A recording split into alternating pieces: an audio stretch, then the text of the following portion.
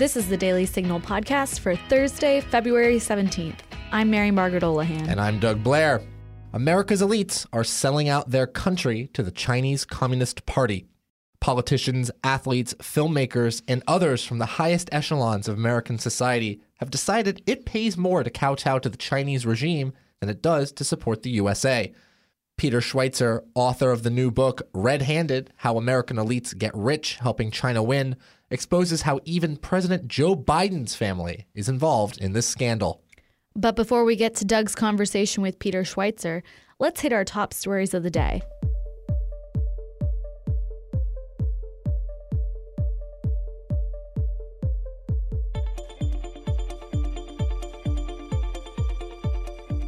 In a letter to the National Archives released on Wednesday, President Biden rejected executive privilege claims made by former President Trump and ordered that White House visitor logs be provided to the Special Congressional Committee investigating January 6th.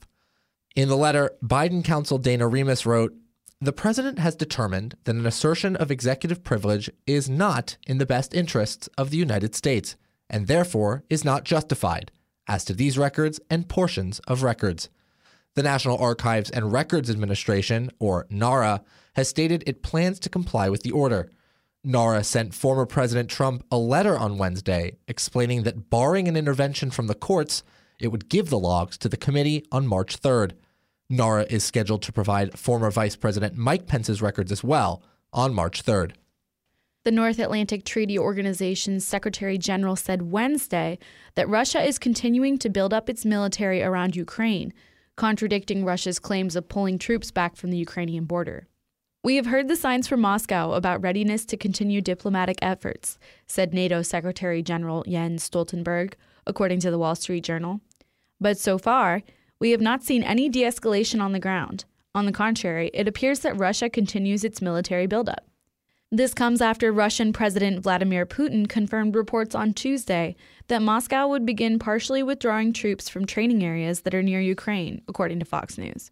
Stoltenberg also said Wednesday that Russia is still capable of launching an invasion of Ukraine without warning, though the U.S. and NATO have both said that they're cautiously optimistic following statements from the government of Russia. The city of brotherly love is loosening its COVID-19 restrictions. On Wednesday, Philadelphia Mayor Jim Kenney and Health Commissioner Dr. Cheryl Bedegal announced the city would stop mandating COVID-19 vaccines for restaurants. The pair also unveiled a new set of guidelines for managing restrictions in the future. Here's Bedegal via ABC6 Philadelphia. As of today, we no longer need to ask our city's dining establishments to check vaccines. The new response levels are based on case counts, positivity, hospitalizations, and the rate of change in cases, and they'll provide transparency into what city residents and business owners can expect going forward. The four categories set out by the new guidelines are extreme caution, caution, mask precautions only, and all clear. Currently, the city is in the mask precautions only category, meaning that restaurants no longer need to check vaccination status. The change goes into effect immediately. 3 members of the San Francisco School Board have been ousted following severe backlash from furious parents over the city's slow reopening of schools and its plan to rename 44 of its schools due to their alleged racist ties. One school the board took issue with was named after Revolutionary War hero Paul Revere. The board objected on the grounds that Revere was part of the Penobscot Expedition, a Revolutionary War armada the board said was connected to colonization, according to the Daily Signal. When the board was called out for this mischaracterization of history, School Board President Gabriela Lopez replied, "So for me, I guess it's just the criteria was created to show if there were ties to these specific themes, right? White supremacy, racism, colonization, ties to slavery, the killing of indigenous people, or any symbols that embodied that. And the committee shared that these are the names that have these ties. And so for me, at this moment, I have the understanding we have to do the teaching, but also I do agree that we shouldn't have these ties, and this is a way of showing it." Parents launched the recall effort in January 2021, according to the New York Post, arguing that school board members were putting ideology and politics over the needs of children. During a special election, the school board president, vice president, and commissioner were each stripped of their position, tallies by the San Francisco Department of Elections found. The city's mayor, London Breed, a Democrat, had backed the recall effort and said that parents were fighting for what matters most, their children. The voters of this city have delivered a clear message that the school board must focus on the essentials of delivering a well-run school system above all else, said Breed. San Francisco is a city that believes in the value of big ideas, but those ideas must be built on the foundation of a government that does the essentials well. Now stay tuned for my conversation with Peter Schweizer as we discuss how America's elite sold the country out to China. Conservative women, conservative feminists. It's true, we do exist. I'm Virginia Allen, and every Thursday morning on Problematic Women, Lauren Evans and I sort through the news to bring you stories and interviews that are of particular interest to conservative-leaning or problematic women. That is, women whose views and opinions are often excluded or mocked by those on the so-called feminist left. We talk about everything from pop culture to policy and politics. Search for Problematic Women wherever you get your podcasts. My guest today is Peter Schweizer, president of the Government Accountability Institute and author of the new book, Red-Handed: How American Elites Get Rich Helping China Win. Available now wherever books are sold. Peter, welcome to the show. Great to be with you, Doug. Thanks so much for having me. Seems like an obvious first question to this would be, how do American elites get rich helping China win? Well, for one thing, they provide them political cover. That's something that China craves. So you get people in Silicon Valley, Wall Street, or in Washington, D.C., who minimize the threat that China poses, or they dismiss concerns about human rights. But there's other support they provide as well. They provide, in some cases, investment or tech support in ways that actually enhance the Chinese military. And, of course, that military is directing its firepower at the United States. So it's political help, but it's also real material help in terms of helping build up their military. And why do American elites do this? Is this an ideological thing, or is this more for financial gain? Good question. It's always hard to know individual motives. I think for some people, certainly the motivation is financial. When you look at some of the political figures highlighted in the book, Nancy Pelosi, for example, Dianne Feinstein, the Bidens, I would say that the financial motive is important because they always could use more money, and they don't have scruples about these kinds of arrangements. In other instances, when you're talking about Bill Gates, who's worth $100 billion, it's hard to think that financial motivations are key. So I think in a lot of cases, of instances like Bill Gates, there's this, in a sense, almost admiration for the efficiency, as they call it, of the Chinese dictatorship. They admire the fact that the government gets things done so quickly because, of course, there's no checks and balances. So it's a combination of financial, but also admiration for the Chinese dictatorial system. You mentioned the Bidens, and I thought that that was just so fascinating that the president's family was involved in this as well. Can you maybe elaborate a little more about how the Bidens play into this story? Sure. China has a strategy called elite capture, and the idea is they want to capture, as it were, the elites of the United States to, in effect, neutralize the United States from challenging some of the things that they are pursuing. In the case of the Bidens, these commercial ties really began when Joe Biden was vice president of the United States. Hunter Biden went to Beijing looking for financial deals. And what we found is that the Bidens have received some $31 million from 4 Chinese businessmen. The story takes an even more dramatic turn when you realize that those 4 Chinese businessmen all have links to the highest levels of Chinese intelligence. So clearly, this is an example of elite capture, a strategy that the Chinese government has employed to create a financial bond or connection with the Bidens, this very powerful political family, in the hopes of gaining leverage over them. And I think there's pretty compelling evidence that not only did these deals go through, but they have actually achieved some semblance of leverage over the Bidens, and it's affecting America's policy towards China in the Biden administration. You mentioned that you have evidence of this. Would you be able to share some of that evidence? Sure. The evidence of the flow of money is pretty straightforward. It comes from 2 primary sources. One is the Hunter Biden laptop. The second one is a collection of emails, the email account of one of Hunter Biden's business partners, a guy named Bevan Cooney, who gave us access to his Gmail account. And that lays out the deals that they secured and who are the people that actually made those deals happen. And as I said, we named the 4 individuals and we show their links to Chinese intelligence. That's all very straightforward. When you consider the Biden approach to China, it fits in perfectly with what China is expecting from those that they have captured, as it were. The strategy translated to the English is big help with a little bad mouth. And what that basically means is they don't expect those politicians or political figures with which they have commercial ties to, hoe to some party line. They expect there's going to be a little bad mouth. So the Biden administration may say something about the Uyghurs, or it may say something about human rights.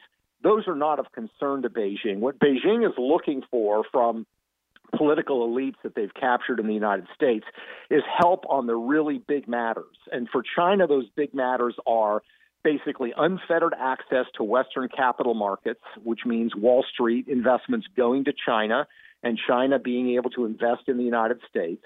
And the second thing they want is basically unfettered access to American technology. They are getting both of those. There's really no effort by the Biden administration to pursue policies in any of those areas. Those policies were begun under the Trump administration, but Joe Biden has essentially reversed them. So it's pretty clear that Beijing is getting exactly what it wants from the Joe Biden administration. The Daily Signal has done some coverage on some private firms that have done business with China as well. One in particular, BlackRock, consistently pops up over and over and over again. And the thing that we always got was that they were sort of doing this willingly. They were willingly engaging with the Chinese Communist Party in hopes of making money. Is there that tie there between the government's not doing anything, the Biden administration isn't doing anything, and these companies are willingly engaging with the Chinese Communist Party? No, I think it's a good question. I think, yes, a lot of firms take their signal from Washington, D.C., and if they feel that Washington, D.C. is not going to sort of rein in their behavior, they're glad to engage in it. And a lot of people are surprised when they realize that, these capitalist firms, so to speak, like BlackRock, are engaged in commerce with China. But, look, they get sweetheart deals because the Chinese economy is so politicized, the government is so dominant. If you get cozy with the government, they are going to ease you into very lucrative positions. And BlackRock really, I sort of think, laid down the gauntlet in 2017. There was a very crucial vote that came up involving companies listed on the Hong Kong Stock Exchange. The Chinese Communist Party said, we want all the companies listed in the Hong Kong Stock Exchange to write into their corporate governance rules that they will comply with the edicts of the Chinese Communist Party. So, this was a clear power grab by Beijing. This, of course, required that the shareholders of these Hong Kong companies actually vote in favor of this. So BlackRock, of course, is a massive fund manager. Vanguard is a massive fund manager. Vanguard said, no, this is a terrible idea. We don't support it. They voted against it. BlackRock actually voted in favor of it. So you literally had the biggest firm on Wall Street vote in favor of giving the Chinese Communist Party veto authority over corporate decisions in Hong Kong. And that, to me, is a stunning representation of where BlackRock is. They have decided, in effect, that they are happy being business partners with the Chinese Communist Party. It's not going to be bad for business. And even if it benefits Beijing and damages United States national security, they don't really care. What are the security implications of these close-knit relationships between both American elites in the government and American elites in the private sector? Well, I think for American elites in government, it means you're not going to get a robust policy that challenges China. And let's be clear, China's made clear that they expect to and are planning to supplant the United States as the world superpower. They want to remake China in their own image. So you're going to get policymakers that are not going to challenge them or take policy decisions that are going to challenge Beijing. When it comes to private actors like corporations, you've got all kinds of investors and corporations in the United States that are literally financing China's military buildup. So Bill Gates, the founder of Microsoft, as I point out in the book, He and Warren Buffett are both early investors in a company called BYD. BYD is a Chinese tech firm, and among the things they do is develop missile guidance launch technologies for the Chinese military. You have other instances where Blackstone, the big New York investment private equity firm, is a shareholder in JD Logistics, which is a company that does massive amounts of logistic work for the Chinese Air Force, helping the Chinese Air Force project power into the Pacific region. And, of course, they're projecting that power towards the United States. So these are the kinds of very real problems that we run into. Yet another industry that you call out in your book is big tech. Obviously, big tech has been a very large target for conservatives recently because of their censorious behavior. But in your book, you specifically talk about Facebook, Google, and Tesla. What exactly are these companies doing to engage themselves with the Chinese Communist Party? In the case of Facebook, they work with Google to build a fiber cable that was supposed to link Hong Kong with San Francisco. That project was stopped by the FBI and the Department of Justice in 2019 because it would create unprecedented opportunities for Chinese spying on American citizens. Now, Facebook had to know that. I just think they didn't care. And there are numerous other examples where they have aided and abetted the Chinese in other ways. When you look at Tesla, Elon Musk used to be very critical of Beijing. He has now taken a much more pro-CCP line. He's said that the Chinese government is actually more responsive to the needs of people than the America's representative governments. But you also have to have the very real problem that Tesla now, of course, is joined at the hip with China. They have a big manufacturing plant there, and the CCP is getting access to Tesla technology. That has a very real effect because Tesla shares certain common software components with SpaceX, another one of Elon Musk's companies. And that company, of course, launches American military and spy satellites. So they're very real national security concerns. And these large big tech firms minimize the threat that China poses while at the same time providing very real material support to their military. Something that comes up to me as we're talking about this is there seems to be just so much financial incentive behind this. Is there any data to indicate how much money we're dealing with here with some of these people receiving funds from the Chinese? It's hard to know how much money they're making because of the way that it's reported, but it's clearly massive sums. The big firms on Wall Street all point to their belief that China is the biggest growth market. They see the future in China. If you look at Tesla, for example, in their filings to shareholders, their growth trajectory is all pretty much predicated on its market share in China.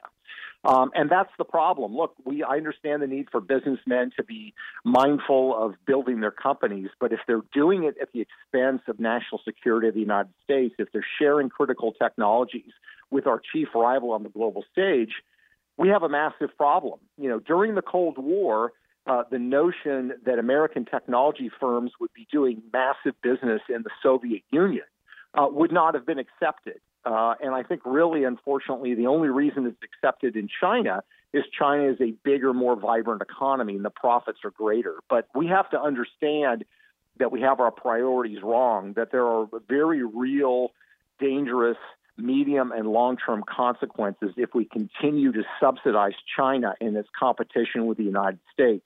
They view the race in technology as a war. It's a war that they intend to win. And if they win, President Xi of China has said that they will seize the commanding heights in the geopolitical competition with the United States. And that is not a good place for us to be. Returning now to something we talked about a little bit earlier, which is the political angle to this. We have people in the highest levels of government who are in bed with the Chinese Communist Party. Fascinatingly enough, your book explains that there's people on both sides of the political spectrum, both conservatives and liberals, Democrats and Republicans. How is that possible? It seems like those philosophies are so disparate. How would they both be involved with the Chinese? Yeah, I think it's ultimately not about philosophy. It's about money. It's not a red issue or a blue issue. It's a green issue because, again, it's very lucrative. And so Oftentimes these deals come through family members, through a spouse, or through a spouse's family.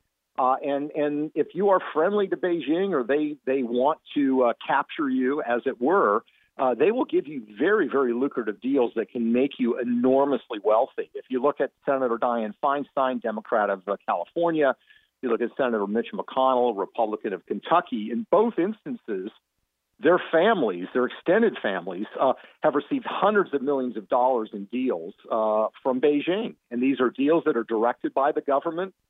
And it creates very real leverage now that Beijing has over those family businesses, meaning if those politicians, Senator Feinstein or McConnell, did something that truly upset Beijing, they could literally destroy the family businesses overnight. And that's the kind of leverage that Beijing wants over American politicians. And they have it too often in a way that is very, very dangerous and undermines the ability of those politicians, in my mind, to independently assess and make the tough decisions that need to be made to counter China. My final question for you is, do we have any data-driven evidence to suggest there is a way to counter this? Have we seen in the past that there are strategies that have been proven to work in sort of removing elites from this idea that prioritizing China over America is a good idea? Well, I think the first thing we need to do is we need to publicize and provide the scrutiny that allows people to know that this is going on. A lot of people are stunned when they hear about this, and it just has not been widely reported enough. I think we then need to go from exposure to, in a sense, shaming, in a way, these political figures that are engaging in this behavior. I think there are good people on Capitol Hill who have a very clear-eyed, sober view of Beijing and the threat that it represents. These are individuals that don't have financial ties to China. So we need to have our political class resist them. We need to eliminate the ties that exist because it does undermine the decision-making process. And I think we have to have a broader conversation about Wall Street and big tech. I mean, the idea that America's best firms like Microsoft and Google would be subsidizing research in artificial intelligence in China in laboratories that are linked to the Chinese military. And when China has identified artificial intelligence as the key area where they need to win if they want to defeat the United States, we have to take aggressive action because we're running a race against China. And in effect, our best companies are providing a boost to China to help them run faster in this race. If we allow that to continue, we will ultimately lose this race, and there will be massive consequences for all of us. That was Peter Schweizer, president of the Government Accountability Institute and author of the new book, Red-Handed: How American Elites Get Rich Helping China Win. Available now wherever books are sold. Peter, very much appreciate your time. Thanks so much for having me. And that'll do it for today's episode. Thanks so much for listening to the Daily Signal podcast.